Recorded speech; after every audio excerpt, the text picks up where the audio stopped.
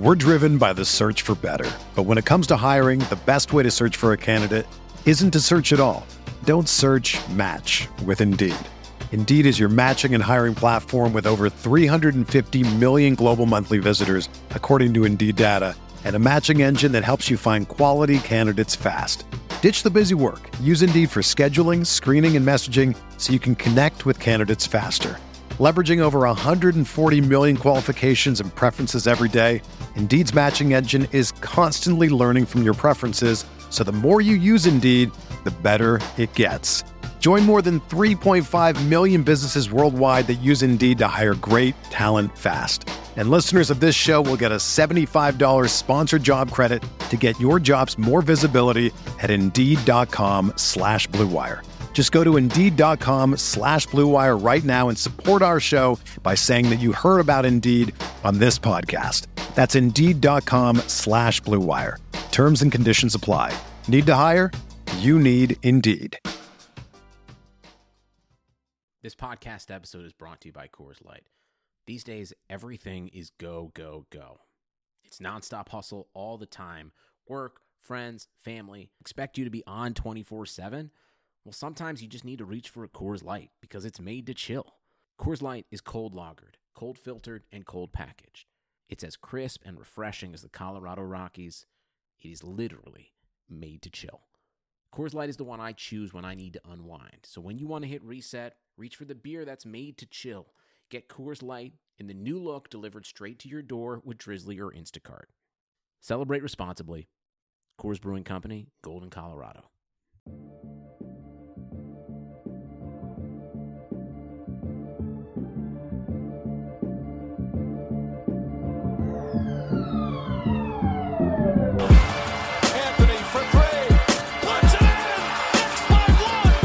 To be honest, I would put myself in the same category as D-Wade. Now Artesta's jumped over the scorer's table. Artesta's in the stands. This man was a bona fide scrub. He can't play. When I go to the writers to tell me who can guard in this league, I'll put a gun to my own head. Welcome to the RotoWire NBA podcast. It is Wednesday, March 25th.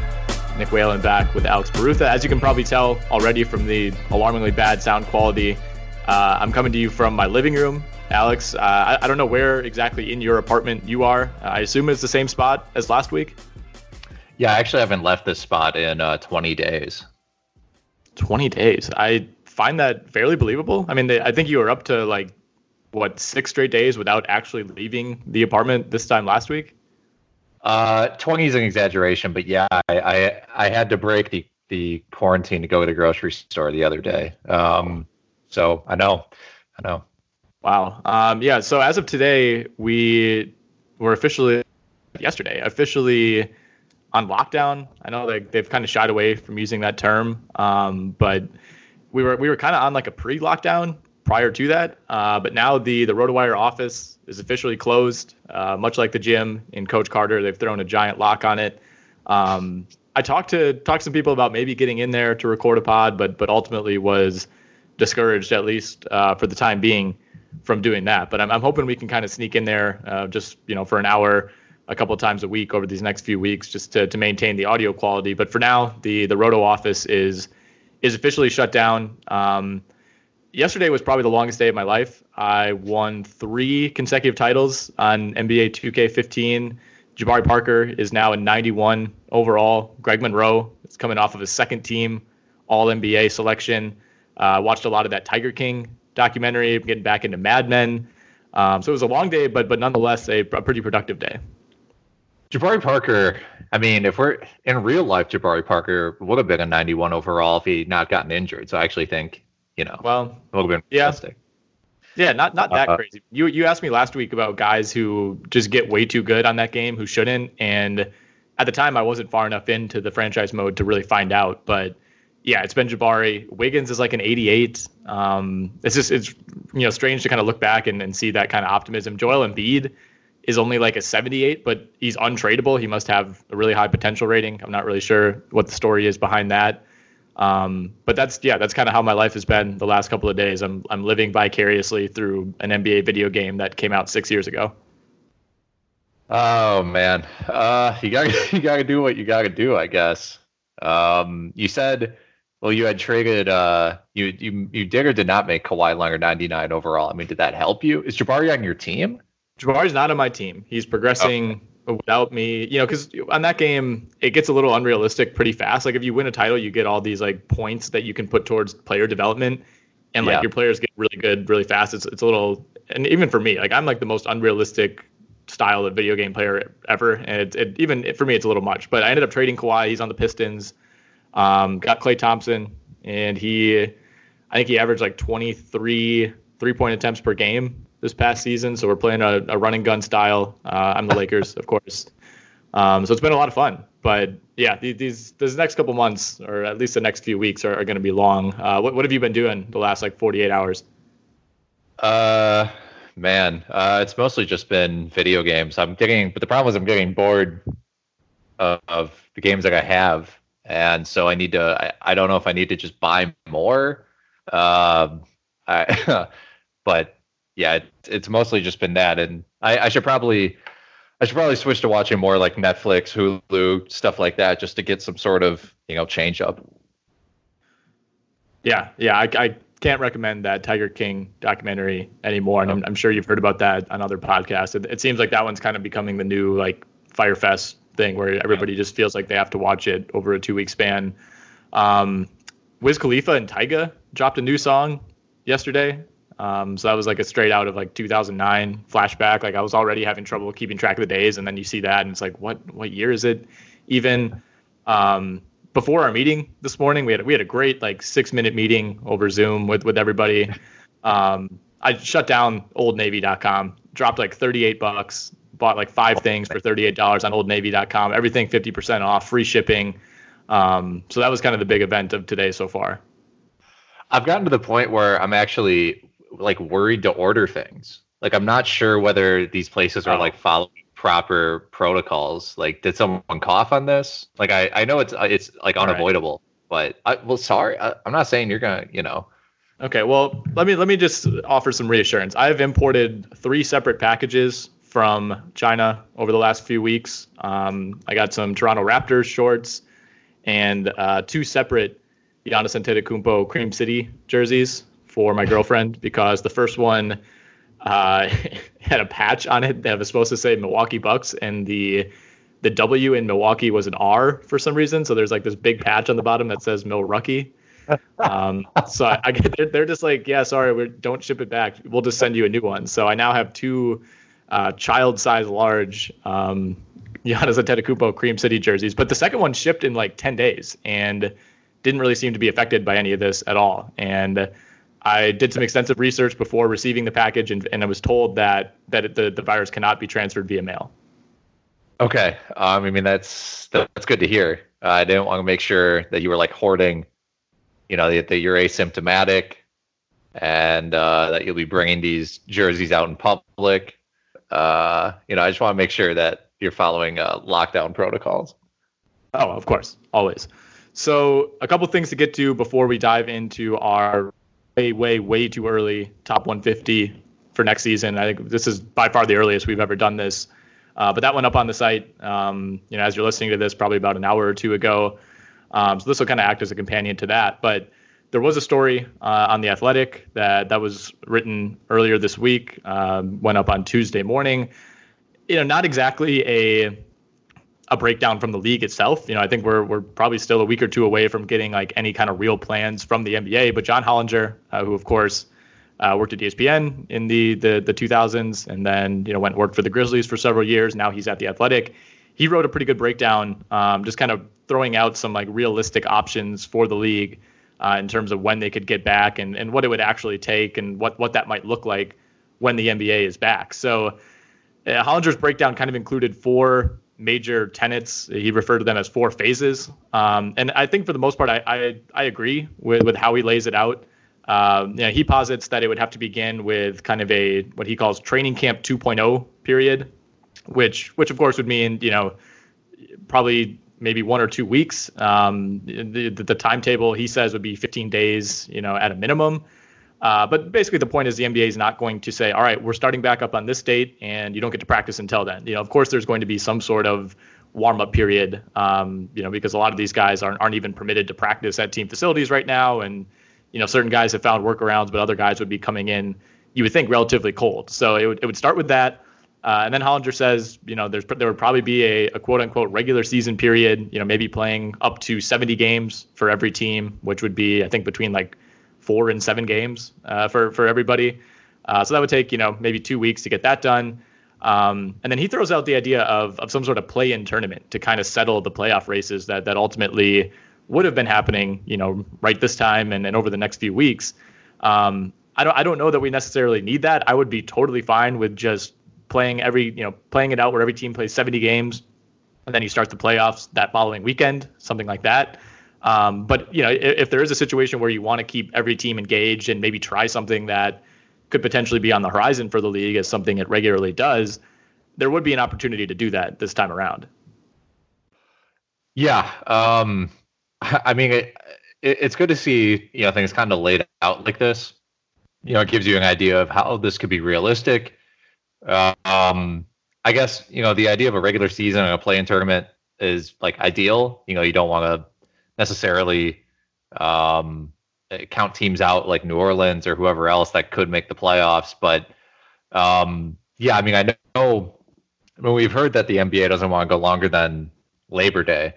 So, you want enough time to put all these things. You want enough time to execute as much basketball as possible. And this seems to, I think Hollinger's plan basically outlines putting the most basketball possible into what seems to be a semi-realistic date. And so from that perspective, I think what he outlines is pretty good.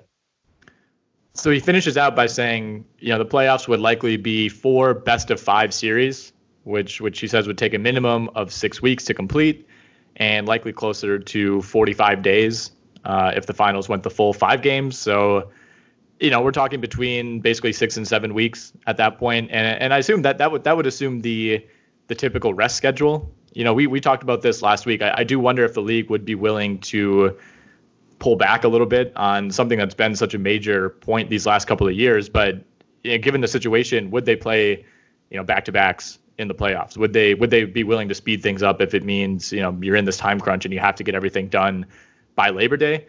My guess is yes. I mean, I by all accounts, I think players and teams want to finish this season. I don't think there's anyone out there in basketball, whether they're in it for money reasons, competition reasons, legacy reasons. Nobody should want the season to just end. So I think we'll see maybe more flexibility from players, flexibility from teams, flexibility from owners in terms of getting this done. But how do you feel about doing 4 5-game series as opposed to doing like 3-3, 7-7? Does it diminish anything at all if you're only playing 5 games in that final round or in the NBA Finals itself? No, I like the 5-game series. I understand like wanting the first couple rounds to be a 3-game series, and I think that would be fine. But I feel like that also creates like too much variance. I don't want like a March Madness situation where it could be pretty realistic for a 7 to upset a 2 or something like that. Yeah.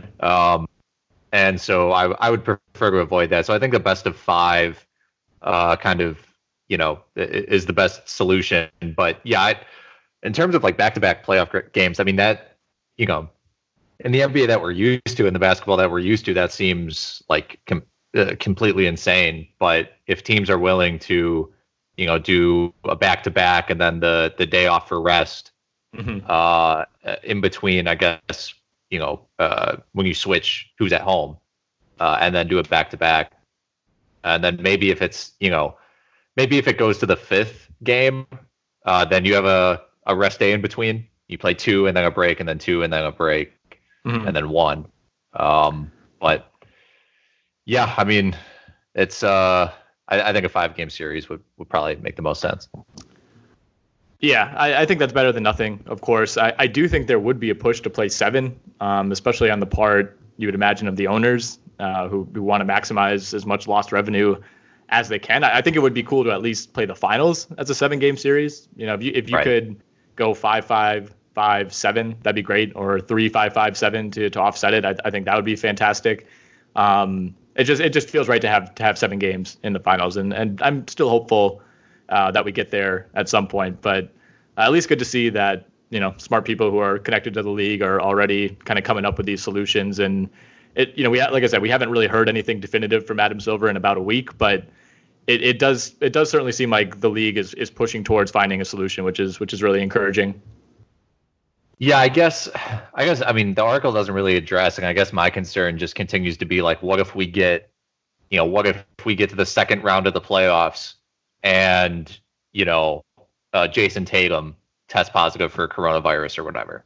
Like, what happens if someone gets it in the middle of this playoffs? Right. What do you do? Is it just over then? Do we just does Adam Silver walk out of the court and say, thanks everybody, season's over, and just leave? I don't know. I guess that you cross that bridge when you come to it. And I think a lot of these scenarios that are being laid out are, obviously they're hypothetical because it's so far away that we don't really know where the country's going to be or the world's going to be by that time. But I guess that's still my main concern is we get to a, almost basically a midway point, and then we have to take a step backwards or just shut it down completely. And I guess that's better than nothing. But I don't know if restarting the playoffs and then getting to the conference finals and then having to shut things down after game 4 finals would almost maybe be more painful than never having it at all. Yeah, it could be. But that is a good point. That's a good point that I think they would need to quarantine the players to some degree. I think early on, especially, I think Hollinger uses the term pipe dream when saying, playing these games with fans early in the playoffs. I think it would be under this scenario that he laid out, hypothetically that happens. You're playing at least the first 2 rounds, you would think, with no fans. And, if everything is under control by, mid to late July, then maybe you start reintroducing fans. But I think given the level of kind of panic, I guess, for lack of a better term, I don't think the league will return to playing with fans until it's absolutely 100% safe. I don't think they would ever take that risk. If they go to the lengths to restart the season and get everything back on track, I think they would do it with the understanding that, the players have to be quarantined. We have to make sure that if we're restarting this, we're not going to have to stop it at any point. I think the league would be responsible enough, I should say, to avoid a scenario where that happens. But yeah, it begs logistical questions. Are teams actually playing these games at their home arenas? Are you clustering certain teams in certain regions and they're all staying at 1 or 2 hotels and everything is happening at one arena? Those are questions that are huge. And, ultimately there are just so many conflicts you have to think about. We talked last week about, there were going to be conflicts for the Bucks even if the season progressed as expected. With the DNC, there was going to be a potential Game 7 if it took place in Milwaukee would potentially conflict with the DNC convention. And now you're looking ahead to dates in July and August when the schedule makers and teams and schedule makers are working together. Last summer, last spring to put together the schedule. Everything's fair game after June, and for a lot of these teams after May, you're not thinking about who's in your arena in late July or who's in your city in early August. And now these are, all the concerts and expos and whatever else might be scheduled there just creates you would imagine, a huge nightmare for these teams trying to figure it out. Maybe the NBA should just do what the Big Three is trying to do and just wrangle all these players together into one city. Every game is played on the same neutral court. Yep. Or a series of neutral courts, and then they all live together in one giant house or one city. You just build a wall around Las Vegas and just have them live there with nobody else in there. You create a glass dome over it. It's a reality show, that sort of a thing. Vegas would be the place, right? This totally seems like that could be feasible. Vegas by all accounts is basically cleared out right now anyway. Just kind of have it almost act as summer league. They get 28 teams in there every July to make that work. Yeah, you have Thomas and Mack. You have the T-Mobile Arena. I'm sure there's another arena somewhere in Vegas, but you have 2 arenas at least. Yeah, well, there's that one that's attached to Thomas and Mack. There's the main one where you watch summer league games, and there's that kind of side gym, which would be totally fine for these purposes. If you're not playing with fans anyway, I think there's almost some advantages to playing in a much smaller arena. I think the weirdness and the sight lines of not having fans there would be reduced. Yeah, I guess we would. Yeah, let's do it. I'll get Adam Silver on the call. We'll make this happen. Okay. Yeah, hit him up. Support for this podcast comes from U.S. Bank. When you're looking for a credit card, get one that wins awards. The U.S. Bank Visa Platinum Card is NerdWallet's 2021 Best of Awards winner for Best 0% Intro APR and Balance Transfer Credit Card. It provides a great way to pay for large purchases over time, as well as consolidating other card balances. And speaking of award winners, the U.S. Bank Altitude Go Visa Signature Card is NerdWallet's 2021 Best Credit Card for dining out or ordering in. Earn 4 times points on takeout, food delivery, and dining. Get 2 times points at gas stations, grocery stores, and on streaming. If you're into cashback or travel rewards, U.S. Bank has credit cards that feature those benefits too. Check out their full suite of credit cards at usbank.com/creditcard. The creditor and issuer of these cards is U.S. Bank National Association, pursuant to a license from Visa USA Inc., and the cards are available to United States residents only. Some restrictions may apply. Member FDIC. Let's get to the top 150 for next season. Like I said, that's up on the site right now, so you can go check that out. It's not behind the paywall. So, just trying to get as much creative content as we can right now, as we don't really have any news. So a couple caveats before we get into the actual list and some guys that we disagreed on. The list that you'll see on the website is the average of our individual rankings. So we each ranked, somewhere between like 150, 160 guys, and just took the average of where those guys fell. For the most part, I wouldn't say we were in agreement, but we were in like relative agreement. There are very few guys who like I had 10 overall and you had at 85 overall. They're usually in the same tier or within a tier or two of each other. But for some guys who weren't ranked by one or the other of us, they were assigned a default value of 160, so it didn't kill their average. And some of those guys ended up making the final list. Some were just left out. But unsurprisingly, at the top of the list, James Harden. And I should say we're assuming 8 category value. And we're also, the way it's written on the website, and we'll kind of go back and forth as we talk about it. But on the website, we assume that this season is over. So if you're reading and it says James Harden finished number 1 overall last season refers to 2019-20. So kind of the current season, but as we look ahead, it technically is the past season. So anyway, James Harden's number 1. He was number 1 for both of us. Anthony Davis was number 2. He was also number 2 for both of us. And then we got into some disagreements. Steph Curry was not number 3 or 4 for either of us, and yet he averaged out as the 3rd best player. We both actually had him at 5 overall, but we differed on guys like Giannis, Karl Towns, Jokic. Damian Lillard was in your top 5. He wasn't in mine. So who of these top 10, top 12 guys do you want to make a case for that I maybe had too high or too low?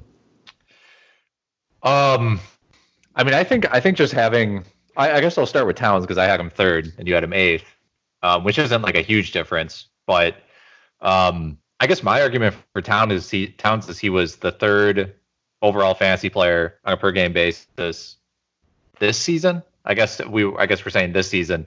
Yeah.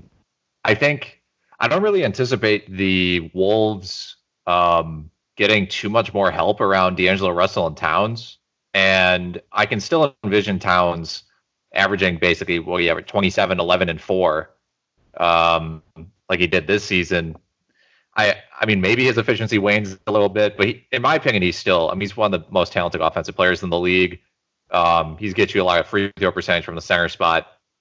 I really just don't envision his production going down a ton, but there is a lot of, also at the same time, if you drafted like Curry over him or you drafted Giannis over him, I couldn't, I don't think that's like a huge mistake or anything like that.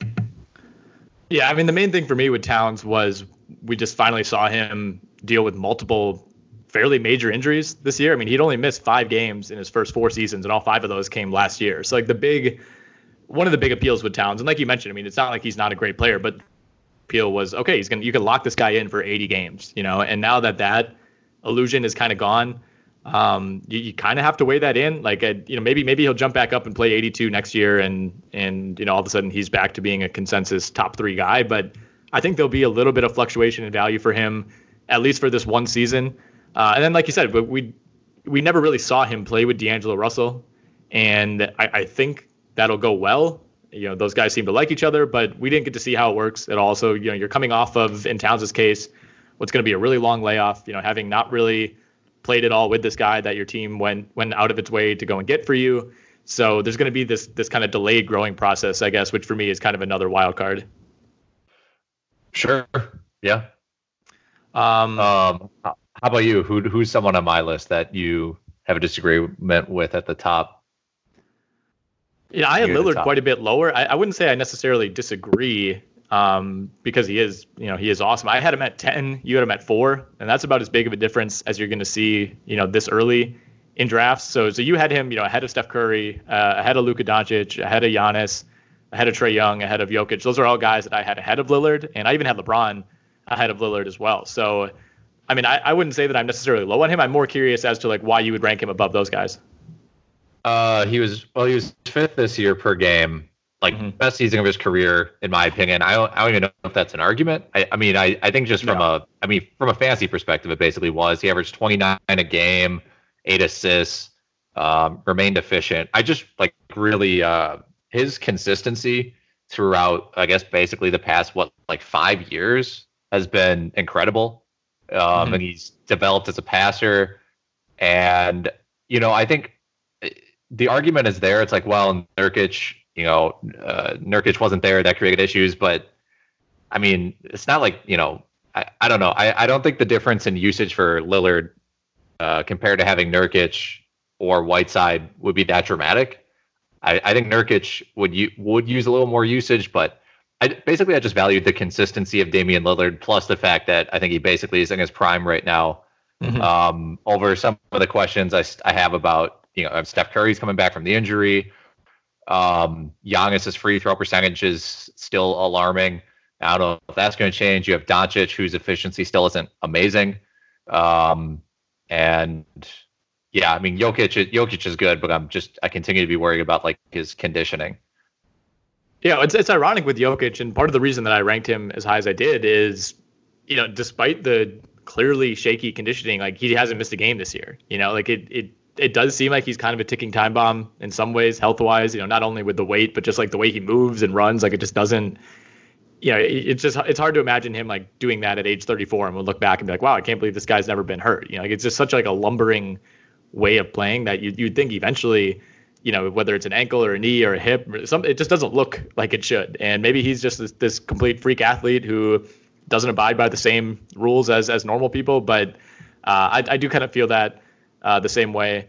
I think something to mention with Lillard is that part of the reason that he's going to rank so high this year is guys like, Durant and Curry aren't playing. So you could make the argument that maybe he'd be down a few more spots if some of these superstars, were healthy this year. But I mean, comparing him to even Curry's peak seasons, they're not that much different. Even in terms of the 3-point volume, Lillard took 10 threes a game this year and hit him at a 39% clip. So, Steph usually gets into the low 40s, which is kind of another level of just insane efficiency for that volume. But Lillard's stats other than that are basically replicating what Curry does. And this year, he was up closer to 8 assists per game. And Curry's only reached that level once, and that was back in 2013-14. So, there is an argument that even if Steph comes back strong, him and Lillard are essentially kind of the same player right now for fantasy purposes. Yeah, I mean, and Lillard's been healthy basically his entire career, and Steph is coming off, some pretty significant injury seasons. Over the past 3 seasons, he's played 125 games, right. And so that's far from ideal.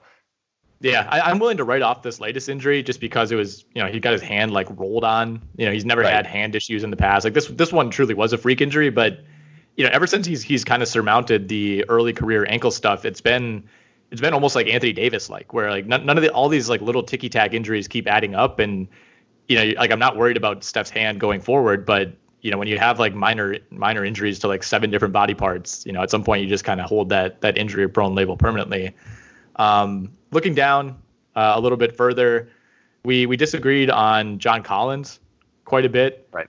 Who's had a nice year this year. Obviously missed all that time early on, so that's kind of killed his value when you look at full season. But in terms of per game, he's been really good. I had him at 16 overall, which I'll admit is pretty high, and you had him at 27. So not an extreme difference, but a difference of basically a full round. Yeah, I mean, I think this is the lowest I would have Collins. If anything, I'd be moving him up. I don't think 16 is actually that high, but I think some other guys in the league have made strides. You also have Durant and Curry back in the fold to push him down. But I think for me, I'm just a little concerned. And, I mean, maybe I overreacted, but I'm not really sure how this Clint Capella, John Collins front court is going to mesh. Collins gets a ton of his fantasy value off of rebounds, and because he averages, I think, a little over 10 a game. Yeah, this season 10 rebounds a game, and he's developed a little bit into a 3-point shooter, taking 3.5 a game, hitting 40%, which is nice.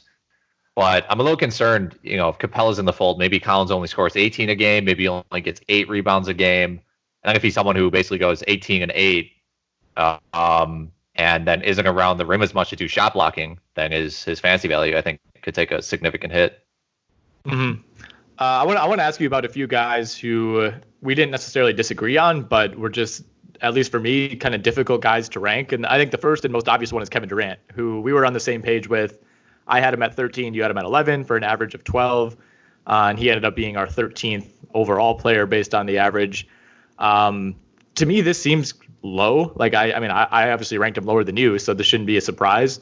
But I wouldn't have been shocked if you had him at 5 or 6. And, I know it's an Achilles. I know very few guys have come back from that and been the same player. But, Durant was so good at his peak that I feel like even if we get 90% of Kevin Durant, there's a decent chance that if some of these guys ahead of him, get hurt for 10 or 15 games and Durant stays relatively healthy, that it wouldn't be shocking to me if he finished as like a top 5 or a top 8 guy in total value by the end of the year.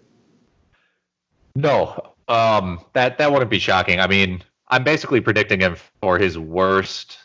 I mostly looked at this from a per game perspective, but there's always the argument that he's going to stick out back-to-backs potentially with the Achilles, extra rest, etc. But I'm just basically banking on him having his worst per game season, not counting his rookie year. He was 60th during his rookie year. Last year, 2018-19 was actually his worst fantasy season 2 years ago. He ranked 8th. So I'm predicting him to have a little bit of a worse season than that, but really not like that much worse. Yeah, for some reason I'm just like more optimistic about him than anyone else. I want to say like him and Rudy Gay were basically the same age at the time of their injuries, and Gay might have even been younger when he had a torn Achilles. And I remember thinking like, well, that's it for Rudy Gay. And Durant's 30, and I don't feel that way at all, right? Like you kind of see you see these videos of him that have been trickling out over the last couple of months, and it's easy to look good, I guess, when you're in a gym by yourself going through drills, but he certainly didn't look like somebody who was overly hampered. And I think maybe some of it too is like, a lot of people don't know this, but I'm not a doctor, but that injury didn't look that bad. Like we didn't see him like rolling around in pain. That wasn't the last image of Kevin Durant. It was him like, because remember how much time there was before we actually found out it was a torn Achilles? He had all these calf issues, and it was a while before we actually confirmed that it was torn. Whereas like, I remember when Brandon Jennings tore his Achilles, you knew right away. Like you could just tell by the way he was walking and the way it snapped, and same with Kobe. Like I do wonder if Durant's injury, I'm bordering into like dangerous speculative territory here, but like as far as Achilles tears go, like I guess just the way it looked like wasn't all that bad. Yeah, that's possible, and like I guess that's a good point about Rudy Gay. I think I have more confidence in Durant because he's an elite shooter. He's one of the best pure shooters of all time, and so even if he cuts down on the drives, to the rim, if he cuts down on the crossover pull up mid rangers, that he can still be absolutely deadly if you had him just shoot 20% more spot up 3-pointers. Essentially, he doesn't really take that many corner threes. Maybe put him there every once in a while. Try getting him in rhythm, but I still think he'll be.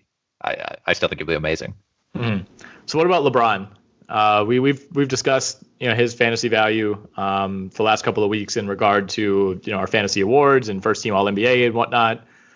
Obviously he was coming off of the worst fantasy season of his career last year, and that was due almost entirely to the fact that he missed so many games. But he's come back, and even as he continues to struggle, as a 3-point shooter, he's been a solid first round value by all accounts. And with LeBron, as we continue to get up there in age, at some point the regression is going to hit. But the way that he's played this year, he certainly has not looked affected whatsoever by the injury last year. He hasn't looked affected by age. I think he's playing harder than he has in like 5 years, especially on the defensive end. And on offense, we're still seeing him do what he's always done in controlling the pace, and if he's going to throw it ahead, it's going to be a long pass to somebody. He's not running 94 feet back and forth, like he was 10, 15 years ago. He's still kind of able to manage his workload, and I almost feel like he's doing it more on offense than defense this year, kind of acting as a distributor as opposed to the guy who has to go and get buckets every single possession. So I'm pretty encouraged that what he's done this year is replicable for at least another year. Yeah, sure. I mean, I don't think he'll ever have like a true like big drop off. I think I expect LeBron's fantasy value basically until he retires to just kind of slowly creep down. I don't think he'll have that step off. But yeah, I mean, leading the league in assists at 34, 35 years old, obviously incredible, especially as a forward. I just have him this low at 10, and because of his free throw shooting, which is horrible. Right. I mean, and I think you have to price in the like 10% chance that, or maybe not even 10%, 5% chance that next year it just falls apart for him, age wise, because even though he's LeBron James and he's defied every other, kind of age related regression that guys go through, at some point it's going to happen. I just can't imagine that we're going to be sitting here in like 3 years and he's still putting up like 25, 10 and 8. Right. I mean, but at the same time, it wouldn't be that shocking. I don't know. Yeah. I mean, he's just an anomaly across the board, but he would be, I think he would easily be the number 2 player in fantasy if he actually was like an 85% free throw shooter. I mean, he'd probably be better than Harden in fantasy. Yeah. Yeah, I think we talked a lot about Giannis' struggles, but he's in the same boat. Yeah, I mean, so there's always a chance he improves it, but I mean, over the past 4 seasons, he's at just a little over 69%, which is not good at all. And so, unless his career high is 78, and I highly doubt he'll get back up to that mark again. That was in 2009. So you mentioned that you don't think he'll ever truly slow down. I tend to agree with you in that I don't think he'll ever, just be like, all right, I'm a role player now, and that's how it is. I think he's wired to, like, if he's on the court, everything has to run through him. That's how it's been his entire career. I mean, do you think it eventually is going to take like a Kobe-like injury where it's just such a devastating thing that it almost forces him to adjust the way he plays? Like, barring that, I don't see him like voluntarily stepping back until his body truly forces him to. Yeah, I agree. I mean, I think eventually there will be a season where he just can't. There's just something he's trying to do that he's done his whole career that he really can't. Maybe it's just getting to the rim and finishing, over people. Whether it's just playing defense as a wing, maybe he just can't do that anymore. Maybe he has to play like, basically defense. And the league is actually trending in a way that it's going to help LeBron defensively probably for the rest of his career, because he might actually be able to guard centers and power forwards for, huge stretches of games, over the next 3 years or whatever. And so, yeah, I mean, I think for him, it would just be so age related that, I can't get to the rim anymore. Okay, I'll and he's been posting up a lot more now. I think that's part of it. Okay, I'll just post up more. Okay, I can't really drive past guys. Guys are quicker than me. Okay, every 3 I take is going to be from 28 feet. I'm not taking 3-pointers at the line anymore. I'm going to make guys come out to me. Stuff like that. Yeah, that's an interesting point that he will age better defensively, which, based on how his arc has gone over the last like 5 or 6 years, you would think it'd be the other way around. But I guess we'll cross that bridge when we get there. He ranks 28th in the league this year in total dunks, by the way, 76, which I would have to do some more digging as far as how that compares to his like career averages, but that still feels pretty good. I mean, he has more dunks this season than Porzingis, more dunks than DeAndre Ayton, right around the same amount as guys like Zach LaVine, Aaron Gordon, not that many fewer than even someone like Andre Drummond. So, I mean, athleticism-wise, if you watch LeBron, I don't think he's necessarily fallen off, but there are subtle things. There's not as many blow-bys. There's more like powering through guys as opposed to blowing by them. Yeah, this season, I'm on his basketball reference page. This is his fewest dunks of his career, although we have to keep in mind it's 60 games. Right. His most dunks was actually 2016-17 with Cleveland. He had 145 in 74 games, so basically double from like or he's dunking half as much roughly compared to like 4 years ago. But I think that kind of passes the eye test for me. I feel like I see it do him a lot more. They're not circus layups, but right. Or it looks like he's going to rise up for some sky finish over people, but then he ends up just like going with a underhand scoop layup or something. Right. And this is something that, now that we're down this rabbit hole, I have to bring up. It's really interesting to track. I think maybe the best way to look at it, given the shortened season, is like percentage of field goal attempts. And this year, 6.6% of his field goal attempts have been dunks. And his previous career low came his third season in the league, when he was like at his absolute peak athleticism wise. Only 60 or 6.5% at that point of his field goal attempts were dunks. Of course, he was taking more field goals, so he had more total dunks. But even his first year in Miami, he was on pace for roughly the same number of dunks. He had 88 dunks. He had 98 dunks in 79 games. And this year he has, 76 and 60. So similar type of pace, and almost identical in terms of the percentage of the field goal attempts. So it kind of comes and goes. I think part of it just depends on like the offensive system that he's in. He's not fast breaking quite as much, or at least not being on the receiving end of fast breaks. I think he's been maybe more the initiator. Yeah, if you're talking like, I guess a metric that's held up well is his and ones. He has 62 and ones this season. He had 59 in 2014-15. He had 53 in 2012-13. So he's still 62 is an insane number. Yeah, I know, like over one a game. Crazy. All right, let's get out of the LeBron hole. Paul George is another one. We agreed on Paul George, much like Durant. I had him at 15. You had him at 14. This was a guy that last year was like top 3 for part of the year and kind of finished slowly with the shoulder injuries. But it seems like forever ago that he was second in MVP voting, less than a year ago. And the injuries have just slowed him so much this year. But, if I was doing a draft for next year right now, I would just have a really hard time, taking someone like even John Collins or like Devin Booker or Jason Tatum over a guy in Paul George who just has the track record.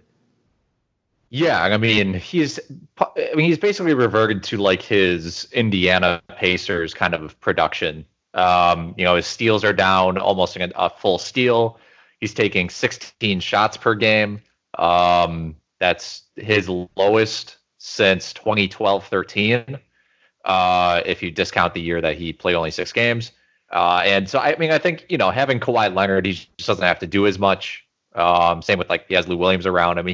Paul George, if he needs to be, or if he can be like a third or fourth offensive option on some nights behind Kawhi, Lou Williams, Montrezl Harrell. He has the ability now to take nights off. He really didn't in OKC. It was him and Westbrook, and really it was very clearly Paul George the best player on that OKC team with that version of Westbrook. So, I think he could have a little bit of a bounce back next year, considering he'll be removed from some injuries. But I'm not really banking on him being a top 5 fantasy player ever again. Yeah, and I think part of that is the depth is so strong at the top. Like the bar to get into the top 5 is insane. And I think even at his peak, he would kind of be borderline that group. So if you can get him at somewhere between like 14 and 20 in drafts, I think he could end up being a guy who bounces back and isn't like a top 5 guy, but could very well be like a top 8 or top 9 guy. And then you're still getting great value there. Yeah, I think, it'll be interesting to see how he gets drafted compared to like someone like Brad Beal, who, I don't know how Beal is we both have him ranked 12 over Paul George. But with John Wall back, not really sure how that's going to work. And so, yeah, I think Paul George's ADP is going to be kind of tough to judge. Yeah, it's going to be really difficult. And I think he's somebody that could end up swinging opinions, if and when the season continues. If he looks healthy and plays really well in the playoffs, maybe that jacks his ADP back up. But his stock compared to where it was at the end of last year is considerably lower. What did you think about Andre Drummond when you were doing your rankings? I was a little bit higher on him. I had him at 21. You had him at 25. And he comes in at 21 overall, which I think seems about right. But it's just really hard to kind of consider all the roster machinations, because when he got to Cleveland and all 3 of Thompson and Nance were healthy, all of a sudden they're all playing like 25 minutes a game, and his numbers obviously are down quite a bit.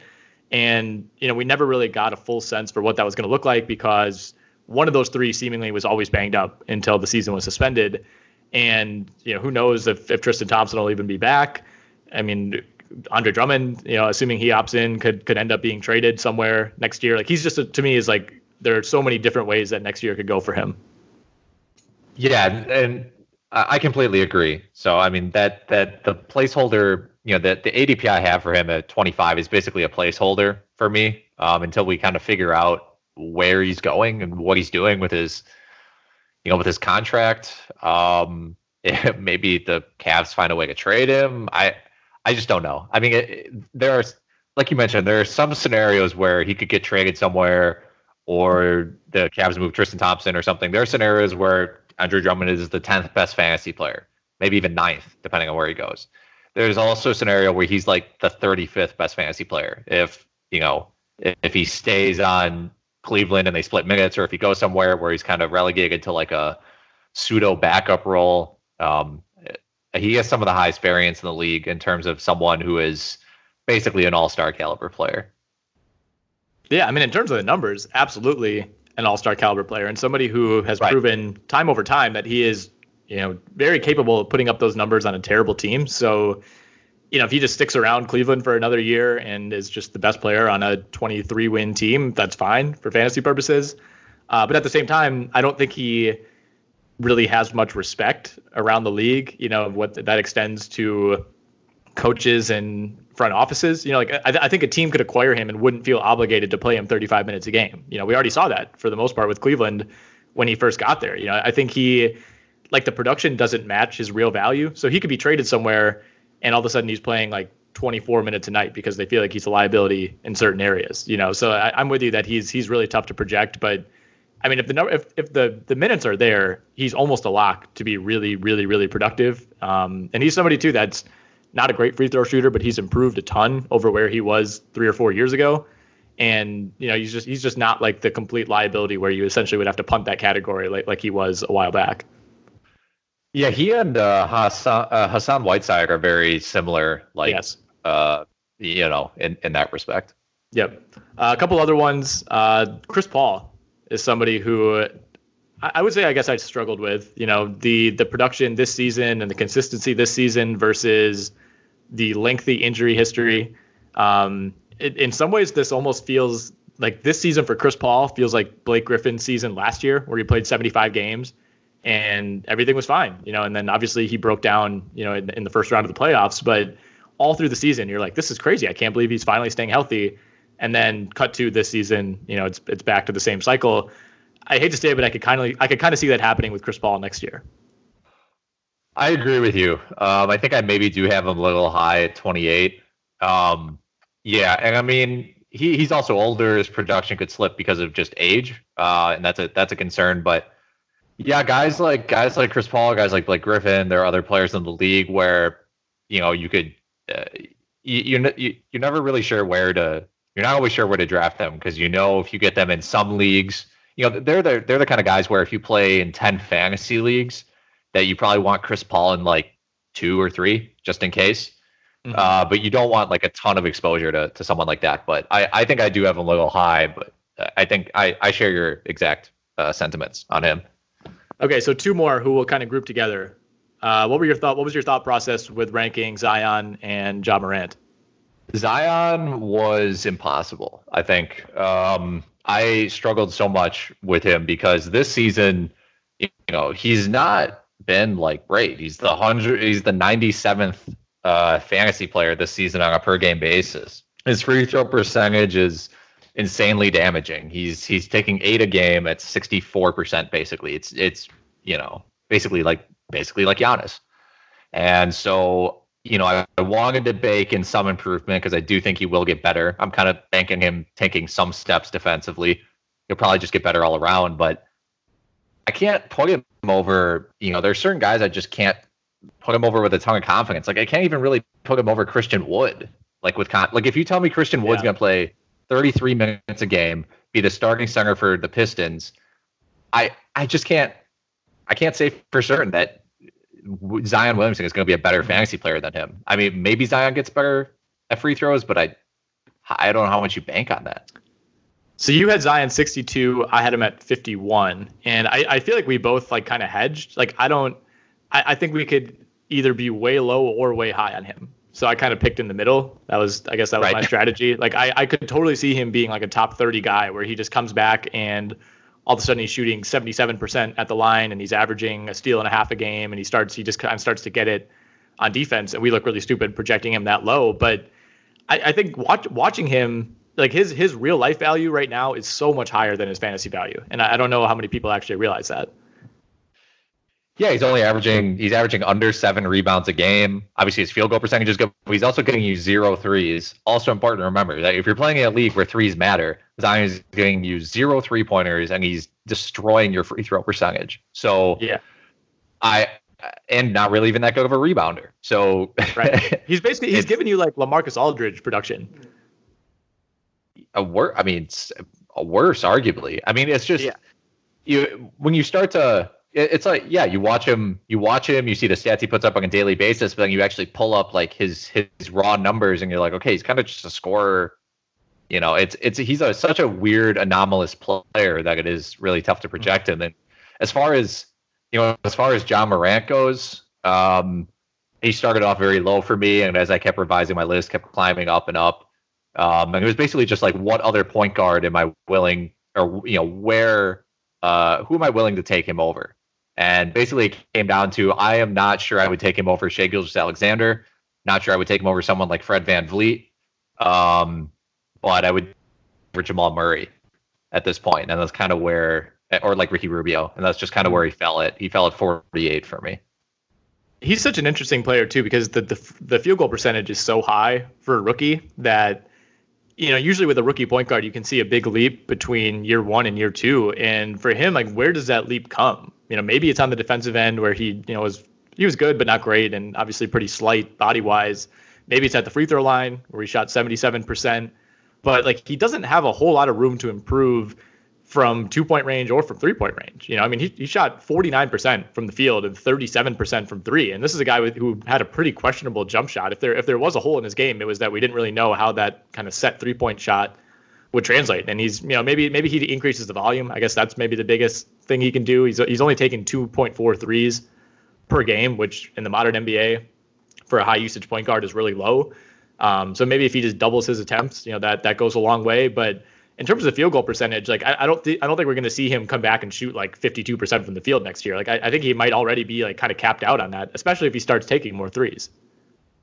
Yeah, I think for him, it does have to come down to shooting more threes, improving his defense a little bit in terms of steals. But I think the real point of development for him in terms of the 2-point percentage, the field goal percentage is just converting better at the rim. He draws a solid amount of fouls. I mean, he's at 4.5 attempts per game as a rookie in 30 minutes, which is pretty good for a point guard who's that slight. But I think it's just finishing at the rim, finishing through contact is just going to be his next step, and it's hard to project him to do that a ton better when he's currently still listed at 6'3", 175 pounds. So he doesn't look like he's gained any weight since Murray State. No, he's got that like Brandon Jennings body. But he's got that BJB. Yeah, exactly. But he just, you watch him, 100% passes the eye test as a point guard. He makes some incredible passes that you can't believe, can get hot scoring. So I just have a ton of faith in him in general. I tweeted this a while back when he was first going on his like major highlight barnstorming tour early on. And like, I don't know how I phrased it exactly, but the gist of the tweet was basically, if this was 2006, he would be number 1 on the list of like NBA players who would have a full rap song made about them. You don't see that as much anymore, but like do the John Wall stuff like that. Like there absolutely would be a Ja Morant song already. 100%. Yeah. So you touched briefly on Fred VanVleet, who is somebody that we differed on quite a bit. I had him at 34. You had him at 50. He ended up landing 43rd overall in the rankings. I cannot believe that he's this good. I still refuse to believe that. But he's going to be a free agent this summer, and I know he wants to re-sign with Toronto, but we'll see how that whole situation shakes out. I think there's a decent chance that happens. But like if he lands somewhere where he can really be like a bona fide number 1 or number 2 option, probably number 2, maybe on a bad team somewhere. Like I think he could have even more room to grow. I mean, he averaged like 18, 6.5 assists this year, just under 2 steals, played 36 minutes per game. He was one of the guys that was able to stay mostly healthy for a team that seemed to be constantly banged up in the backcourt. So he benefited a lot from those injuries. But I think he has maybe a chance to go up like one more like half level, if he goes somewhere where he can really be handed the keys to a team. Yeah, I think I do. I think this is the lowest I would have him. I don't really envision myself moving him farther down. I mean, there's always the scenario where, the amount of guys consistently playing 36 minutes a game is pretty low these days. He's one of them. You kind of mentioned the injuries. I mean, there are a lot of games where like he or Lowry will play like 40 minutes, and there's just like not a lot of teams that would do that to him. But yeah, I mean, he's made good improvements as a passer. I guess kind of looking at his Basketball Reference page now, there's always the argument that like, his steals could go down because last year he only averaged 0.9 steals in 27 minutes, and now he's up a full steal. And that like steal rate can like really kill guys' fantasy value. Like Victor Oladipo, he had an amazing season where he basically led the league in steals, and then his steal rate kind of fell off and it tanked his fantasy value. But now that I'm looking at his per 100 possession numbers, it actually seems like the 2018-19 season was the fluke, where he was just down in steals. So I think kind of walking through this, I think I do need to put him higher, but it will be interesting to see where he goes in free agency. What about Jonathan Isaac, who I had at 28, you had at 63? One of the biggest differences throughout these entire rankings. I mean, obviously he's coming off of the knee injury. By all accounts, he should be good to go by the start of next year. They ended up calling it a sprained knee. So, I mean, it looked like almost for sure a torn ACL based on the look of the injury, but apparently ended up avoiding that. But I think it was about as serious of a sprain as it gets without a full tear. So still a major injury. He was a guy who averaged 4.0 steals plus blocks per game this past season. Was a top 35 player in terms of per game value. And of course had the injury in early January that ended his season. Are you just a little bit, skeptical that he'll come back and then be the same guy? A little bit. I mean, I do think I have him low, but yeah, I mean, I have almost zero confidence in his offensive game. That doesn't help. His injury history, not good. Played only 27 games during his rookie year. This season played about half the available games. Obviously, like, basically all of his value is coming from, he's a good rebounder, but all of his value is coming from his steal and block numbers. And if those even take a moderate dip down, I think that could crash his fantasy value because I don't really see him doing much from 3. I don't think he's going to expand as a scorer very much. So, if those numbers drop to, if he's still getting 30 minutes a game, but he's only 1.3 steals instead of 1.6, and he's 1.9 blocks instead of 2.4, which are still amazing numbers, but I think both possible regression that I just don't want to draft him at the top of his value. I feel like I don't feel like his ceiling is much higher than it was last season unless he truly develops as a scorer, which again, I don't really believe in, but I just hate, this is just another situation where I hate relying on guys who are really heavy in their steal and block numbers, and also guys with injury histories like this it's not ideal. Hey, that's all fair. I think that was a solid argument for keeping him a little bit lower. Anyone that you want to point out anywhere in the rankings who you either had kind of trouble with, went back and forth on, somebody you think I overvalued, undervalued? Scanning through here real quick. Yeah, I was checking Middleton. Oh, Klay Thompson. Did we touch on him? No, not yet. Yeah, I mean, I think that was just someone kind of hard to rank. But then I just kind of looked at his history and was like, he's kind of been like a 40th ranked player most of his time. I just kind of threw him in there. I don't know if he's gonna play worse because of the ACL or if he's gonna play better because their team is like potentially not that good anymore. I want to say not that good, but like Durant's not there anymore, so they're just gonna run more through Klay Thompson, stuff like that. Robert Covington wasn't someone that we really disagreed on, but someone I really considered putting much higher. I had him at 47, and I flirted with putting him even higher than that because I mean, is that just someone where you think, because you have him 61, do you think that the threes and the stock rate and potentially the rebounds are just kind of regress? Because we only got like a 15 game sample of him from Houston. So with Covington, for me, it was all about, will they actually play this way next year? And I think there's enough risk with them, maybe breaking up, not even the roster. I'm more concerned about the coaching staff. I think it almost seems like a foregone conclusion that, and we'll see what happens with the playoffs or, how they end up formatting the stuff. But like, if things don't go well for Houston, it almost seems like ownership is just waiting for a reason to fire D'Antoni and Daryl Morey. And I wonder at that point, whoever comes in, do they want some semblance of a center on the roster? You would think. So to me, there's just a little bit of risk with like, will they just pick up next year like they've been playing these last 20 games? If so, I think you're totally justified to rank them higher. But to me, there's enough of a chance that doesn't happen that I think I had him at like 61. So still in the mix, but a little bit lower. And then one quick note on Thompson, like I think I have him pretty high. I kind of went best case at 30th overall. Number one, if there's ever like anybody who suffered a torn ACL and seems like they'd come back and be totally fine, it's him. Like he just, like, I don't know, like he shot free throws after tearing his ACL. Like he's not somebody who is super gangly and like you worry about, just like things just snapping. And he's also someone that doesn't rely on athleticism at all. I'm not saying he's going to come back and just automatically be himself right away, but he seems like the type of player, the profile of somebody who could kind of move right through an injury like that and just kind of pick up. And he's also a guy who before this injury like didn't really miss games. So per game value wise, he only had 1 year when he was in the top 20. But then you look at like total value. I mean, he had a span of 5 straight years where he finished 9th, 19th, 29th, 41, 27 in overall 8 category value. So if he comes back and plays 76 games next year, I think he has a pretty good chance to kind of hover right around number 30 overall. And I guess the question, ultimately is like, what does next season even look like? Maybe that gives him more time to recover. That ultimately helps. So yeah, I guess the schedule long term is something that I didn't really consider too much in these rankings. Did you? No, not really. Yeah, I kind of just assumed it would be like a normal season. Yeah. I'm going to just rattle off 3 guys real quick that I had trouble with. I'm kind of wondering if you did too. The infamous Mitchell Robinson. Oh, yeah. Lauri Markkanen. Oh, yeah. And Thomas Bryant.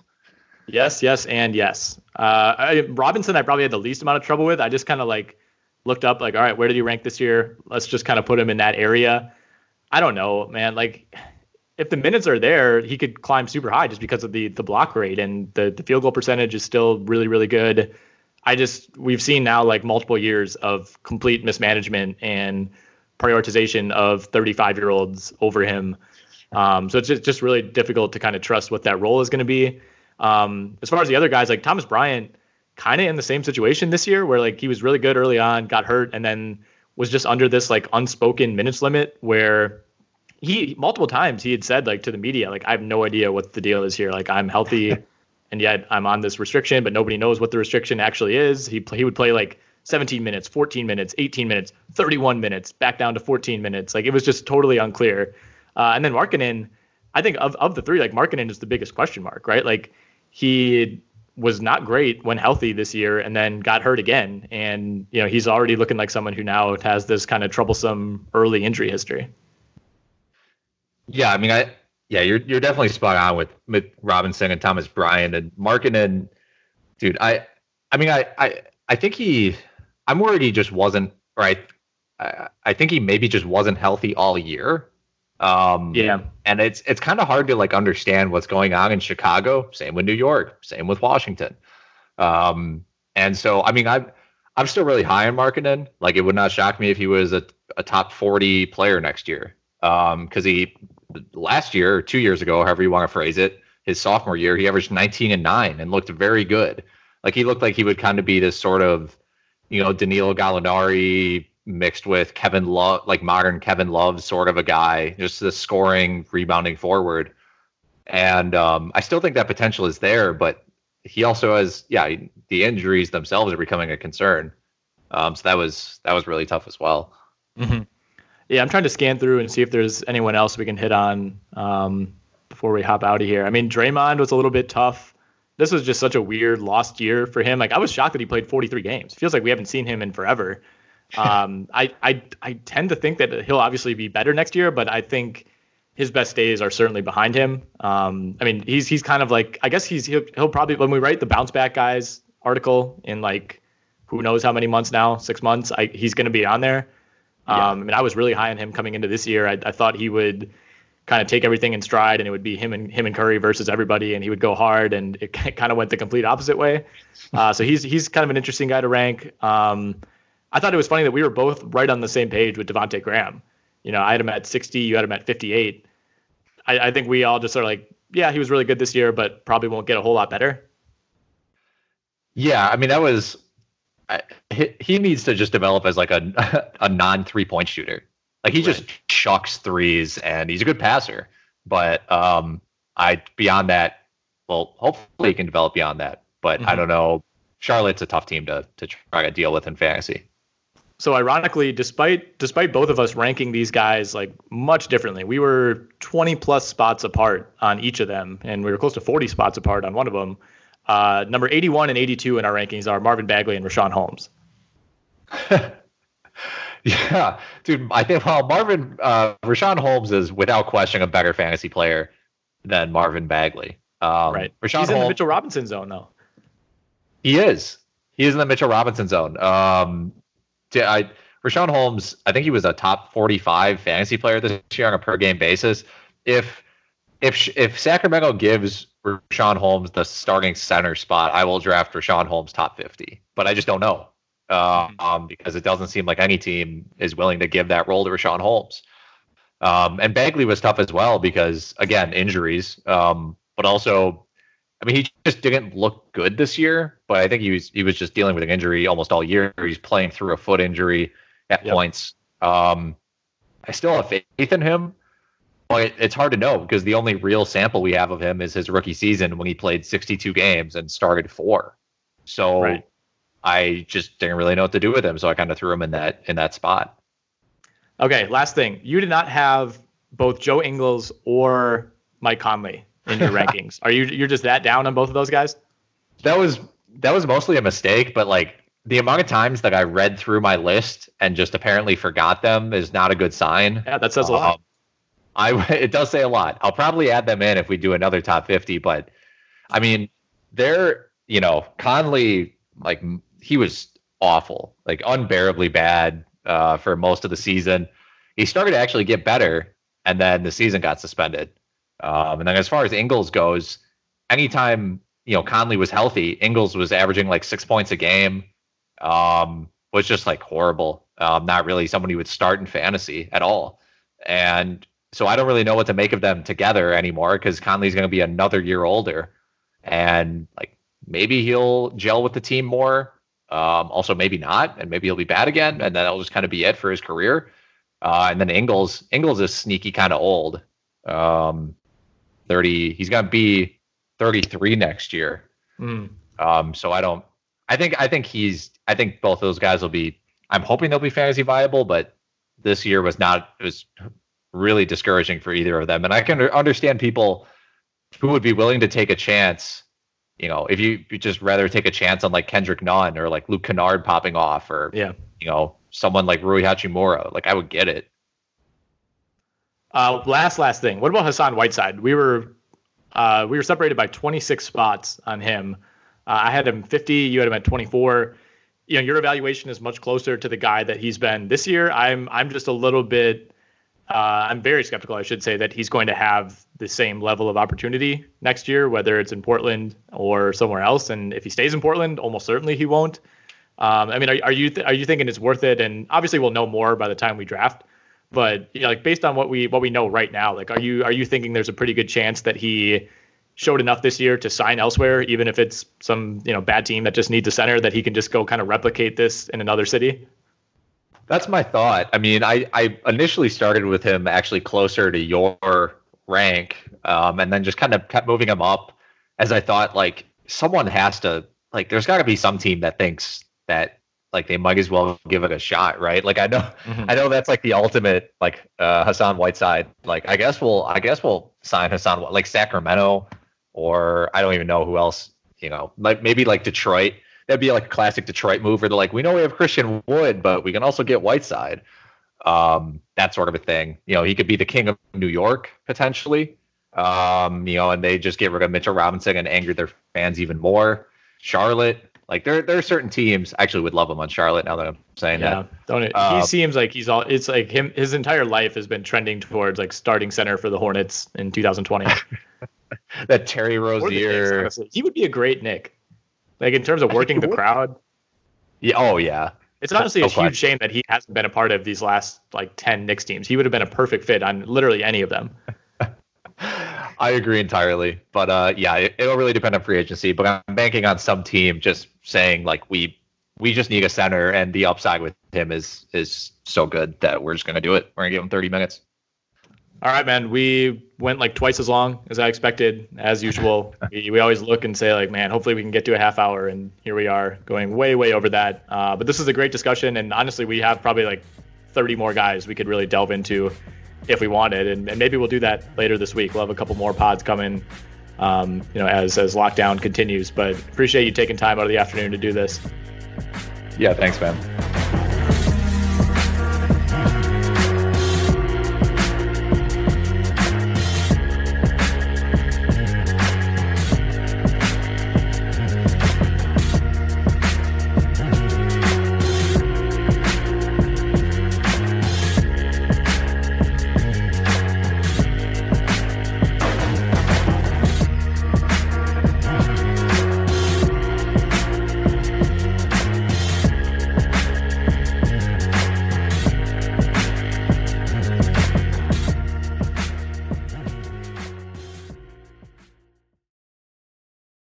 Whether you're a world-class athlete or a podcaster like me, we all understand the importance of mental and physical well-being and proper recovery for top-notch performance.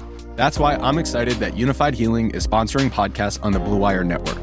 Unified Healing is a new and super innovative global network of wellness centers powered by Energy Enhancement System, or EE System. If you haven't heard of the EE System yet, then you'll want to listen up. This technology promotes wellness, deep relaxation, purification, and rejuvenation. Wherever you are across the globe, access to a center is easy and affordable. Interested in experiencing the EE System technology for yourself? Go to unifiedhealing.com/bluewire to learn more and find a center near you. That's unified, UNIFYD, healing.com/bluewire. No material or testimonials on the Unified Healing website are intended to be viewed as medical advice or a substitute for professional medical advice, diagnosis, or treatment. Always seek the advice of your physician or other qualified healthcare provider with any questions you may have regarding a medical condition or treatment and before undertaking a new healthcare regimen, including EE System.